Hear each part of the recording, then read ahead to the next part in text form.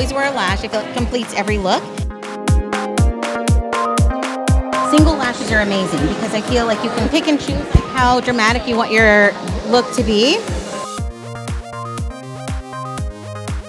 I always start with singles for people that are like novices, right? But then you can also do corners. You can take these and cut them in half and just do like partial. You feel your attitude, you put them on, and then you just change like your day. It's like lashes are like a gift from God. Yeah, they can be intimidating. I like to use a lash applicator, so it gets a little tacky and you kind of just put them on and they're there and you're ready to go.